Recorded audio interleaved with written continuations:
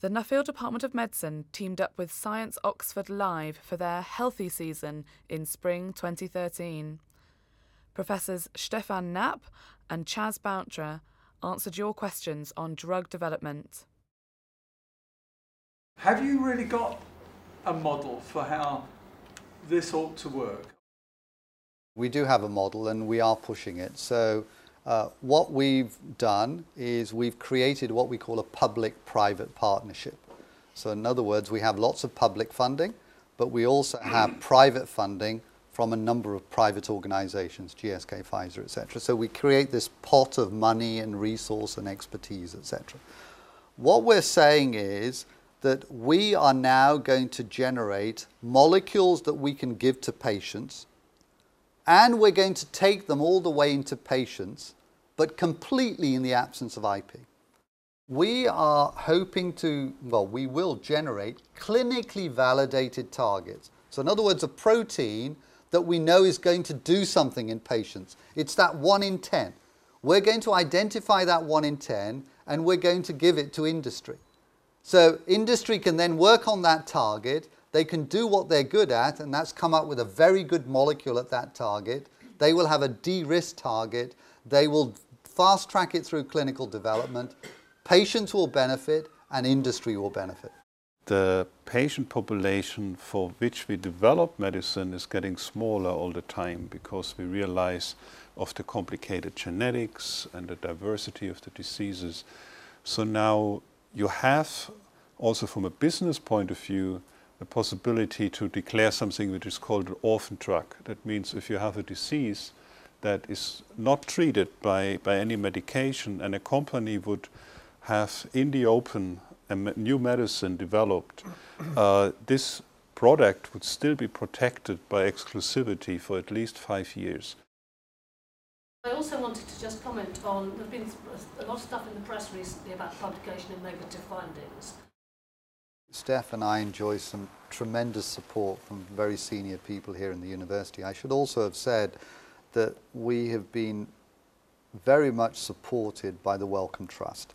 And the Wellcome Trust are very keen on, you know, this is a charity, and all the research they fund, they want it to be shared with the world quickly and rapidly, etc. They've also introduced a journal where they are happy to accept this sort of negative data, etc. So that's great. I should also say that I have to compliment the vision of GSK. So some of the most senior people in GSK, you know, they absolutely get it. They realize they can't carry on the way they are. They realize they can't do this on their own, and they realize that, you know, they need to open up. So where this whole many of the projects that Steph and I are working in, I have to say GSK has been one of the leading funders. You spoke about all the research institutes, the commercial research institutes, so Sandwich and so on, closing down. Yes. Are they closing down in the UK and relocating to other places which are cheaper, or are they just closing? They are closing and they are relocating to jurisdictions that are cheaper today. So like China, like India, like Brazil, etc., etc. And so there's a cost reason. But the primary reason for relocating to those jurisdictions is the size of the market. You know, because the companies are not coming up with new drugs, one way to retain their sales is to get their old drugs out to more patients. Now, Andrew Whitty, who's the CEO of GSK, wrote an article a couple of years ago, and he said this: in 2020, in China, there will be 720 million middle-class Chinese who will be willing to pay for their own medicines. In India, in 2020, there will be 220 million middle-class Indians willing to pay for their own medicines. In 2020, the population of the UK will be what, 65, 70 million? And we all hate paying for our own medicines. That's why these companies are relocating. I just want to make a point about this shifting of R&D infrastructure into markets like India and China, which I think one of the big deals is actually access to top-notch scientists. And now you might not agree that there's not enough of that available in the UK, but I think that's a very big factor. And actually access to markets, it helps a bit, but it's not as big a deal. You can go and sell your stuff in China, and we've been doing it for donkey's years, but you can get some really top-notch science there.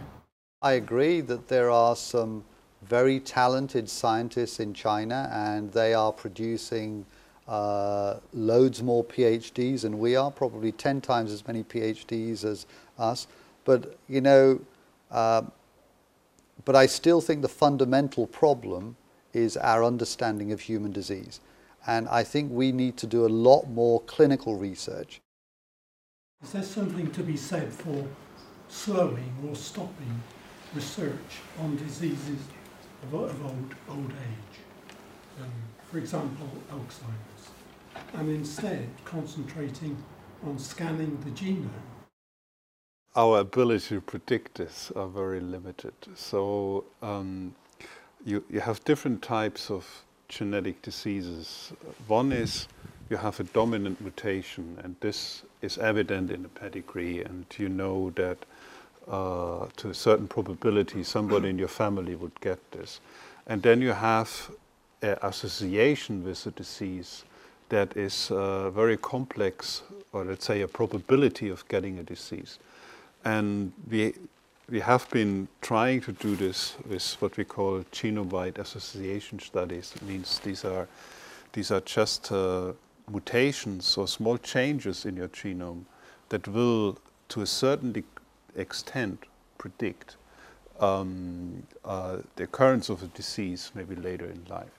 But it is very, very difficult to, let's say, look at a genome sequence of a young person and predict with a certain probability if this person would develop Alzheimer or cancer or anything later. One of the things we're starting to get a slightly better understanding of now is how the environment affects us. So, you know, so how stress and diet and exercise, etc. I was just sort of thinking through what you were saying about people reacting differently to a drug. I mean, that must mean that for a long time doctors have been prescribing things that don't work, and like nobody's really admitted it. Is that right? Simply because we're all so very different. On one hand, there is genetics that tells us already now for a number of drugs that are patients having different side effects with being exposed to a molecule. But as just pointed out, there is also something above genes, like an epigenetic regulatory mechanism that makes us differently, or make us react differently to these molecules. So what that indicates is a lot of wastage in the NHS of drugs that aren't working then. I've never done that sort of analysis, but my clinical friend sitting at the back may wish to comment. Go on. Yeah, I mean, you're right. A lot of drugs work in 70% of people. And obviously, if you're working 30%, then it's completely wasted. And the big challenge is to be able to predict beforehand whether you'll be the responder or a non-responder. And we're getting close there, but we can't do it yet. Folks, I'm So going they're to not deliberately wasting money usually, but it's a lottery really. At the point where the conversation has moved into the audience fully, then that means that my work here is done. So continue these conversations.